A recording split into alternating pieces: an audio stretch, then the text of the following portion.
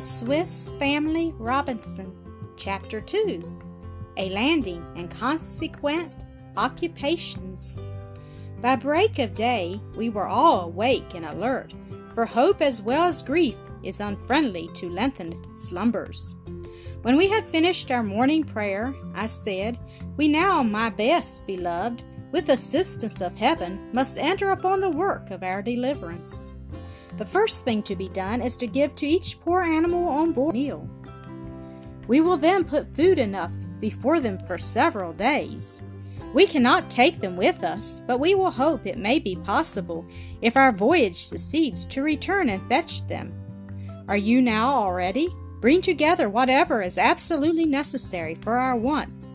It is my wish that our first cargo should consist of a barrel of gunpowder, 3 fowling pieces, and 3 carbines, with as much small shot and lead, and as many bullets as our boat will carry, 2 pair of pocket pistols, and 1 of large ones, not forgetting a mold to cast balls in. Each of the boys, and their mother also, should have a bag to carry game in.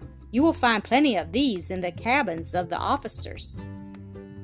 We added a chest containing cakes of portable soup, another full of hard biscuits, an iron pot, a fishing rod, a chest of nails, and another of different utensils such as hammers, saws, pincers, hatchets, augers, and lastly some sailcloth to make a tent. Indeed, the boys brought so many things that we were obliged to reject some of them, though I had already exchanged the worthless ballast for our articles of use in the question of our subsistence. When all was ready, we stepped bravely each into a tub. At the moment of our departure, the cocks and hens began to cluck as if conscious that we had deserted them, yet were willing to bid us a sorrowful adieu. This suggested to me the idea of taking the geese, ducks, fowls, and pigeons with us, observing to my wife that if we could not find means to feed them, at least they would feed us. We accordingly executed this plan. We put 10 hens and an old and a young cock into one of the tubs and covered it with planks. We set the rest of the poultry at liberty in the hope that instinct would direct them towards the land, the geese and ducks by water, and the pigeons by the air. We were waiting for my wife, who had the care of this last part of our embarkation, when she joined us loaded with a large bag, which she threw into the tub that already contained her youngest son. I imagined that she intended it for him to sit upon, or perhaps to confine him so as to prevent his being tossed from side to side. I therefore asked no questions concerning it. The order of our departure was as follows. In the first tub, at the boat's head, my wife, the most tender and exemplary of her sex, placed herself. In the second, our little Francis, a lovely boy, 6 years old, remarkable for the sweetest and happiest temper, and for his affection to his parents. In the third, Fritz, our eldest boy, between 14 and 15 years of age, a handsome, curl-pated youth, full of intelligence and vivacity. In the fourth was the barrel of gunpowder, with the cocks and hens and the sailcloth. In the fifth, the provisions of every kind. In the sixth, our third son, Jack, a light-hearted, enterprising, audacious, generous lad, about 10 years old. In the seventh, our second son, Ernest, a boy of 12 years old, of a rational, reflecting temper, well informed for his age, but somewhat disposed to indolence and the pleasures of the senses. In the eighth, a father to whose paternal care the task of guiding the machine for the safety of his beloved family was entrusted. Each of us had useful implements within reach. The hand of each held an oar, and near each was a swimming apparatus in readiness for what might happen. The tide was already at half its height when we left the ship, and I had counted on this circumstance as favorable to our want of strength. We held the 2 paddles long ways, and thus we passed without accident through the cleft of the vessel into the sea. The boys devoured with their eyes the blue land they saw at a distance. We rowed with all our strength, but long in vain to reach it. The boat only turned round and round. At length I had the good fortune to stir in such a way that it proceeded in a straight line. The 2 dogs perceived we had abandoned them, plunged into the sea, and swam to the boat. They were too large for us to think of giving them admittance, and I dreaded lest they should jump in and upset us. Turk was an English dog, and Flora a bitch of the Danish breed. I was in great uneasiness on their account, for I feared it would not be possible for them to swim so far. The dogs, however, managed the affair with perfect intelligence. When fatigued, they rested their forepaws on one of the paddles, and thus, with little effort, proceeded. Jack was disposed to refuse them this accommodation, but he soon yielded to my argument that it was cruel and unwise to neglect creatures thrown on our protection, and who indeed might hereafter protect us in their turn, by guarding us from harm and assisting in our pursuit of animals for food. Besides, added I, God has given the dog to man to be his faithful companion and friend. Our voyage proceeded securely, though slowly, but the nearer we approached the land, the more gloomy and unpromising its aspect appeared. The coast was clothed with barren rocks, which seemed to offer nothing but hunger and distress. The sea was calm, the waves gently agitated, washed the shore, and the sky was serene. In every direction we perceived caskets, bells, chests, and other vestiges of shipwrecks floating round us. In the hope of obtaining some good provisions, I determined on endeavoring to secure some of the caskets. I bade Fritz have a rope, a hammer, and some nails ready, and to try to seize them as we passed. He succeeded in laying hold of 2, and in such a way that we could draw them after us to the shore.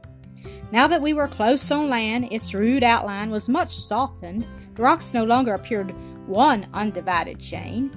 Fritz, with his hawk's eye, already descried some trees, and exclaimed that they were palm trees, Ernest expressing his joy that he should now get much larger and better coconuts than those of Europe. I, for my part, was venting audibly my regret that I had not thought of bringing a telescope that I knew was in the captain's cabin, when Jack drew a small one from his pocket, and with a look of triumph presented it to me. The acquisition of the telescope was of great importance, for with its aid I was able to make the necessary observations and was more sure of the route I ought to take. On applying it to my eye, I remarked that the shore before us had a desert and savage aspect, but that towards the left the scene was more agreeable. But when I attempted to steer in that direction, a current carried me irresistibly towards the coast that was rocky and barren. By and by we perceived a little opening between the rocks near the mouth of a creek, towards which all our geese and ducks betook themselves, and I, relying on their sagacity, followed in the same course. This opening formed a little bay. The water was tranquil, and neither too deep nor too shallow to receive our boat. I entered it, and cautiously put on shore, on a spot where the coast was about the same height above the water as our tubs, and where at the same time there was a quantity sufficient to keep us afloat. The shore extended inland in something of the form of an isosceles triangle, the upper angle of which terminated among the rocks, while the margin of the sea formed the basis. All that had life in the boat jumped eagerly on land. Even little Francis, who had been wedged in his tub like a potted herring, now got up and sprang forward, but with all his efforts he could not succeed without his mother's help. The dogs who had swam on shore received us as if appointed to do the honors of the place, jumping round us with every demonstration of joy. The geese kept up a loud cackling, to which the ducks from their broad yellow beaks contributed a perpetual thorough bass. The cocks and hens, which he had already set at liberty, clucked. The boys, chattering all at once, produced altogether an overpowering confusion of sounds. To this was added the disagreeable scream of some pigeons and flamingos, which we now perceived, some flying over our heads, others sitting on the points of rocks at the entrance of the bay. By and by the notes of the latter had the accent, from their numbers, and our annoyance was increased by a comparison we could not avoid making between the sounds they uttered and the harmony of the feathered musicians of our own country. At however one advantage in perspective, it was that should we hereafter be short of food, these very birds might serve for our subsistence. The first thing we did on finding ourselves safe on terra firma was to fall on our knees and return our thanks to God who had preserved our lives, and to recommend ourselves with entire resignation to the care of His paternal kindness. We next employed our whole attention in unloading the boat. Oh, how rich we thought ourselves in the little we had been able to rescue from the merciless abyss of waters. We looked about for a convenient place to set up a tent under the shade of the rocks, and having all consulted and agreed upon a place, we set to work. We drove one of our poles firmly into a fissure of the rock. This rested upon another pole, which was driven perpendicular into the ground and formed the ridge of our tent. A frame for a dwelling was thus made secure. We next threw some sailcloth over the ridge and stretched it to a convenient distance on each side, fastened its extremities to the ground with stakes. Lastly, I fixed some tender hooks along the edge of one side of the sailcloth in front, that we might be able to enclose the entrance during the night by hooking in the opposite edge. The chest of provisions and other heavy matters we had left on the shore. The next thing was to desire my sons to look about for grass and moss to be spread and dried in the sun to serve us for beds. During this occupation, in which even the little Francis could take a share, I erected near the tent a kind of little kitchen. A few flat stones I found in the bed of a fresh water river served for a hearth. I got a quantity of dry branches. With the largest I made a small enclosure round it, and with the little twigs added to some of our turf, I made a brisk, cheering fire. We put some of the soup cakes with water into our iron pot and placed it over the flame, and my wife, with her little Francis for a scullion, took charge of preparing dinner. In the meanwhile, Fritz had been reloading the guns, with one of which he had wandered along the side of the river. He had proposed to Ernest to accompany him, but Ernest replied that he did not like a rough, stony walk, and that he should go to the seashore. Jack took the road towards a chain of rocks which jutted out at sea, with the intention of gathering some of the mussels which grew upon them. My own occupation was now an endeavor to draw the 2 floating caskets on shore, but in which I could not succeed, for our place of landing, though convenient enough for our machine, was too steep for the caskets. While I was looking about to find a more favorable spot, I heard loud cries proceeding from a short distance, and recognized the voice of my son Jack. I snatched my hatchet and ran anxiously to his assistance. I soon perceived him up to his knees in water in a shallow, and a large sea lobster had fastened its claws in his leg. The poor boy screamed pitiably, and made useless efforts to disengage himself. I jumped instantly into the water, and the enemy was no sooner sensible of my approach than he let go his hold, and would have scampered out to sea, but that I indulged the fancy of a little malice against him for all the alarm he had caused us. I turned quickly upon him, and took him up by the body and carried him off, followed by Jack, who shouted our triumph all the way. He begged me at last to let him hold the animal in his own hand, and that he might himself present so fine a booty to his mother. Accordingly, having observed how I held it to avoid the grip, he laid his own hand upon it in exactly the same manner, but scarcely had he grasped it than he received a violent blow on the face from the lobster's tail, which made him lose his hold, and the animal fell to the ground. Jack again began to bawl out, while I could not refrain from laughing heartily. In his rage, he took up a stone and killed the lobster with a single blow. I was a little vexed at this conclusion to the scene. This is what we call killing an enemy when he is unable to defend himself, Jack. It is wrong to revenge an injury while we are in a state of anger.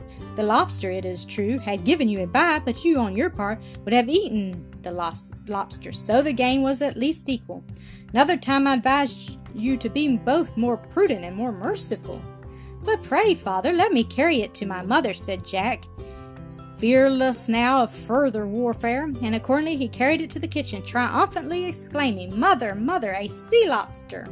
Ernest, a sea lobster! Where is Fritz? Where is Fritz? Take care, Francis, he will bite you!" In a moment all were round him to examine the wonderful creature, and all proclaimed their astonishment at his enormous size, while they observed that its form was precisely that of the common lobster so much in use in Europe.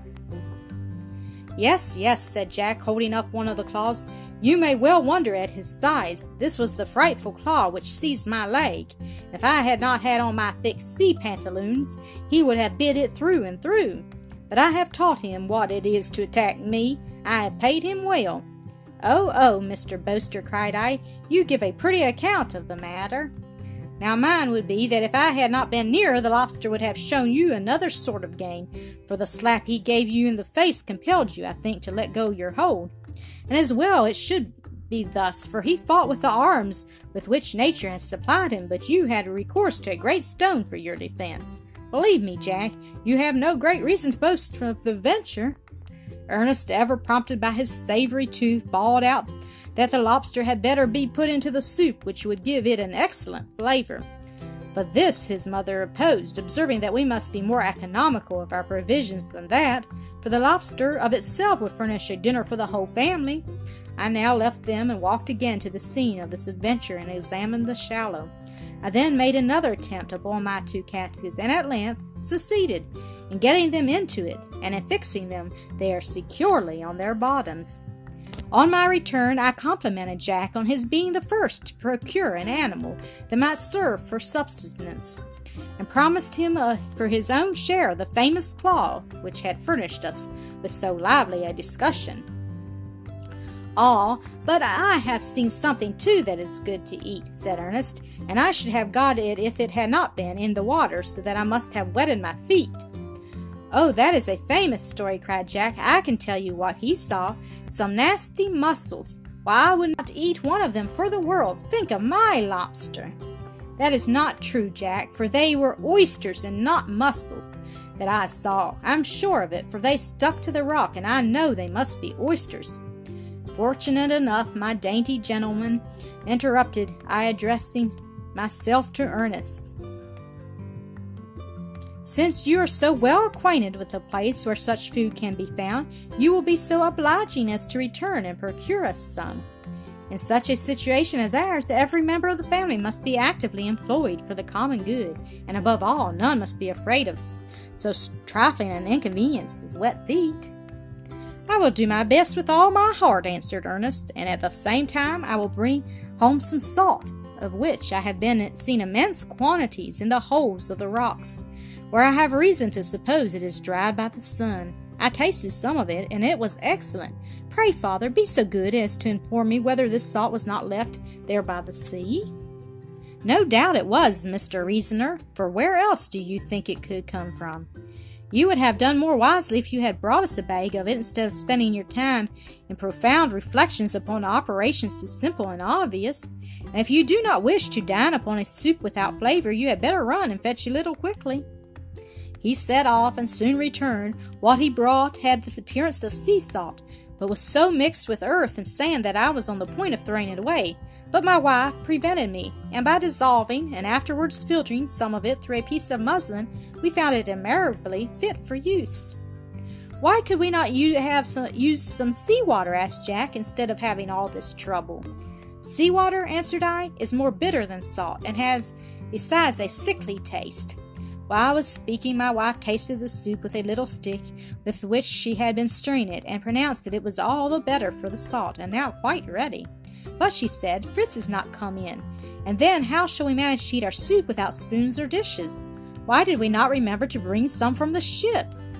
"Because, my dear one, cannot think of everything at once. We shall be lucky if we have not forgotten even more important things. But indeed," said she, "this is a matter which cannot easily be set to rights. How will it be possible for each of us to raise this large boiling pot to his lips?" I soon saw that my wife was right. We all cast our eyes upon the pot with a sort of stupid perplexity, and looked a little like the fox in the fable, when the stork desires him to help himself from a vessel with a long neck. Silence was at length broken by all bursting into a hearty laugh at our want of every kind of utensil, and at the thought of our own folly in not recollecting that spoons and forks were things of absolute necessity.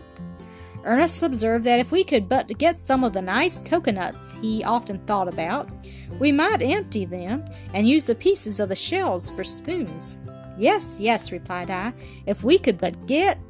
But we have them not, and if wishing were to any purpose, I had as soon wish at once for a dozen silver spoons. But alas, of what use is wishing? But at least, said the boy, we can use some oyster shells for spoons. Why, this is well, Ernest, said I, and is what I call a useful thought. Run then quickly for some of them. But gentlemen, I give you notice that no one of you must give himself airs because his spoon is without a handle, or though he chanced to grease his fingers in the soup. Jack ran first, and was up to his knees in the water before Ernest could reach the place. Jack tore off the fish with eagerness and threw them to slothful Ernest, who put them into his handkerchief, having first secured in his pocket one shell he met with of a large size. The boys came back together with their booty. When Fritz not having yet returned, his mother was beginning to be uneasy, when we heard him shouting to us from a small distance, to which we answered by similar sounds. In a few minutes he was among us, his 2 hands behind him, and with a sort of would-be melancholy air which none of us could understand. "What have you brought?" asked his brothers. "Let us see your booty, and you shall see ours." "Ah, I have unfortunately nothing." "What, nothing at all?" said I. "Nothing at all," answered he. But now, on fixing my eye upon him, I perceived a smile of proud success through his assumed dissatisfaction. At the same instant, Jack, having stolen behind him, exclaimed, "A sucking pig! A sucking pig!" Fritz, finding his trick discovered, now proudly displayed his prize, which I immediately perceived from the description I had read in different books of travels was an agouti, an animal common in that country, and not a sucking pig as the boys had supposed. The agouti, says M. de Courtils in his voyage to St. Domingo, is of the size of a hare and runs with the same swiftness, but its form is more like a pig, and he makes the same grunting noise. He is not a voracious animal, but is nice in the choice of his food. When his appetite is satisfied, he buries what remains and keeps it for another time. He is naturally of a gentle temper, but if provoked, his hair becomes erect. He bites and strikes the ground with his hind feet like the rabbit, which he also resembles in digging himself a burrow underground. But this burrow has but one entrance. He conceals himself in it during the hottest part of the day, taking care to provide himself with a store of patates and bananas. He is usually taken by coursing and sometimes by dogs, or with nets. When it is found difficult to seize him, the sportsman has only to whistle. As soon as the agouti hears the sound, he is instantly still, remains resting on his hind feet, and suffers himself to be taken. His flesh is white, like that of the rabbit, but it is dry, has no fat, and never entirely loses a certain wild flavor which is disagreeable to Europeans. He is held in great esteem by the natives, particularly when the animal has been feeding near the sea on plants impregnated with salt. They are therefore caught in great numbers, and for this reason the species is much diminished. Where did you find him? How did you get at him? Did he make you run a great way? Asked all at once the younger brothers. Tell us all. I, for my part, assumed a somewhat serious tone. I should have preferred, observed I, that you had in reality brought us nothing, to your asserting a falsehood. Never allow yourself, even in jest, my dear boy, to assert what you know to be an untruth. By such trifles as these, a habit of lying, the most disgusting of vices, may be induced. Now then, that I have given you this caution, let us look at the animal. Where did you find it? Fritz related that he had passed over to the other side of the river. Ah, continued he, it is quite another thing from this place. The shore is low, and you can have no notion of the quantity of caskets, chests, and planks, and different sorts of things washed there by the sea. Ought we not to go and try to obtain some of these treasures? We will consider of it soon, answered I. But first we have to make our voyage to the vessel and fetch away the animals. At least you will agree that of the cow we are pretty much in want. If our biscuit were soaked in milk, it would not be so hard, observed our dainty Ernest. I must tell you, too," continued Fritz, "that over on the other side there's as much grass for pasturage as we can desire, and besides a pretty wood in the shade of which we can repose. Why then should we remain on this barren desert side?" "Patience," replied I. "There is a time for everything, friend Fritz. We shall not be without something to undertake tomorrow, and even after tomorrow. But above all, I am eager to know if you discovered in your excursion any traces of our ship companions." "Not the smallest trace of man, dead or alive, on land or water. But I have seen some other animals that were more resemble pigs than the one I have brought you, but with feet more like those of the hare. The animal I am speaking of leaps from place to place, now sitting on his hind legs, rubbing his face with his front feet, and then seeking for roots and gnawing them like the squirrel. If I had not been afraid of his escaping me, I should have tried to catch him with my hands, for he appeared almost tame." We had now noticed that our soup was ready, and each hastened to dip his shell into the pot to get out a little. But as I had foreseen, each drew out a scalded finger, and it was who could scream the loudest. Ernest was the only one who had been too cautious to expose himself to this misfortune. He quietly took his mussel shells, large and deep as a small saucer, from his pocket, and carefully dipping it into the pot, drew it out, filled with as much as was his fair share, and casting a look of exultation on his brothers, he set it down till it should be cold enough to eat. "You have taken good care of yourself, I perceived," said I. "But now answer me, dear boy, is the advantage worth the pains you take to be better off than your companions? Yet this is the constant failing of your character. As your best friend, I feel it my duty to balk you of the expected prize. I therefore adjudge your dish of delicious soup to our faithful followers, Turk and Flora. For ourselves, we will all fare alike. We will simply dip our shells into the pot till hunger is appeased, but the picked dish for the dogs, Ernest, and all the rest alike." This gentle reproach sunk, I perceived, into his heart. He placed the shell filled with soup upon the ground, and in an instant the dogs had licked up every drop. We on our parts were as sharp set as they, and every eye was fixed on the pot, watching for the steam to subside a little, that we might begin dipping. When on looking around we saw Turk and Flora standing over the agouti, gnawing and tearing him fiercely with their teeth and paws. The boys all screamed together. Fritz seized his gun and struck them with it, called them the unkindest names, threw stones at them, and so furious that if I had not interfered, probably he would have killed them. He had already bent his gun with the blows he had given them, and his voice was raised so high as to be re-echoed from the rocks. When he had grown a little cool, I seriously remonstrated with him on his violence of temper. I represented to him what distress he had occasioned his mother and myself for the vent of a rage so alarming, that his gun, that might have been so useful, was now spoiled, and that the poor animals upon whose assistance we should probably so much depend, he had no doubt greatly injured. Anger, continued I, is always a bad counselor, and may even lead the way to crimes. You are not ignorant of the history of Cain, who in a moment of violent anger killed his brother. Say no more, my dearest father, interrupted Fritz in a tone of horror. Happy am I to recollect on this occasion, resumed I, that it was not human creatures you treated thus. But an angry person never reasons, he scarcely knows whom he attacks. The most convincing proof of this is that you just now fell upon two dumb animals, incapable of judgment, and who most likely thought that your agouti was placed there, as the soup had been before, for them to eat. Confess, too, that it was vanity which excited the furious temper you exhibited. If another than yourself had killed the agouti, you would have been more patient under the accident. Fritz agreed that I was right, and half drowned in tears, entreated my forgiveness. Soon after we had our meal, the sun began to sink into the west. Our little flock of fowls assembled round us, pecking here and there what morsels of our biscuit had fallen on the ground. Just at this moment, my wife produced the bag she had so mysteriously huddled into the tub. Its mouth was now opened. It contained the various sorts of grain for feeding poultry, barley, peas, oats, etc., and also different kinds of seeds and roots of vegetables for the table. In the fullness of her kind heart, she scattered several handfuls at once upon the ground, which the fowls began eagerly to seize. I complimented her on the benefits of her foresight had secured for us.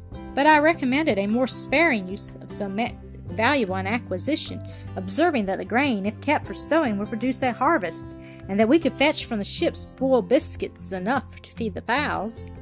Our pigeons sought roosting place among the rocks. The hens, with the 2 cocks at their head, ranged themselves in a line along the ridge of the tent, and the geese and ducks betook themselves in a body, cackling and quacking as they proceeded to a marshy bit of ground near the sea, where some thick bushes afforded them shelter. A little later we began to follow the example of our weaned companions by beginning our preparations for repose. First we loaded our guns and pistols and laid them carefully in the tent. Next we assembled together and joined in offering our thanks to the Almighty for the succor afforded us, and supplicating His watchful care for our preservation. With the last ray of the sun we entered our tent, and after drawing the sailcloth over the hook to close the entrance, we laid ourselves down close to each other on the grass and moss we had collected in the morning. The children observed with surprise that darkness came upon us all at once. That night succeeded to day, without an intermediate twilight. This, replied I, makes me suspect that we are not far from the equator, or at least between the tropics, where this is of ordinary occurrence, for the twilight is occasioned by the rays of the sun being broken in the atmosphere. The more obliquely they fall, the more their feeble light is extended and prolonged, while on the other hand, the more perpendicular the rays, the less their declination. Consequently, the change from day to night is much more sudden when the sun is under the horizon. I looked once more out of the tent to see if all was quiet around us. The old cock, awaiting at the rising of the moon, chanted our vespers, and then I lay down to sleep. In proportion as we had been during the day, oppressed with heat, we were now in the night inconceivably inconvenienced with the cold, so that we clung to each other for warmth. A sweet sleep began to close the eyes of my beloved family. I endeavored to keep awake till I was sure my wife's solicitude had yielded to the same happy state, and then I closed my own. Thanks to the fatigue we had undergone, our first night on the desert island was very tolerably comfortable.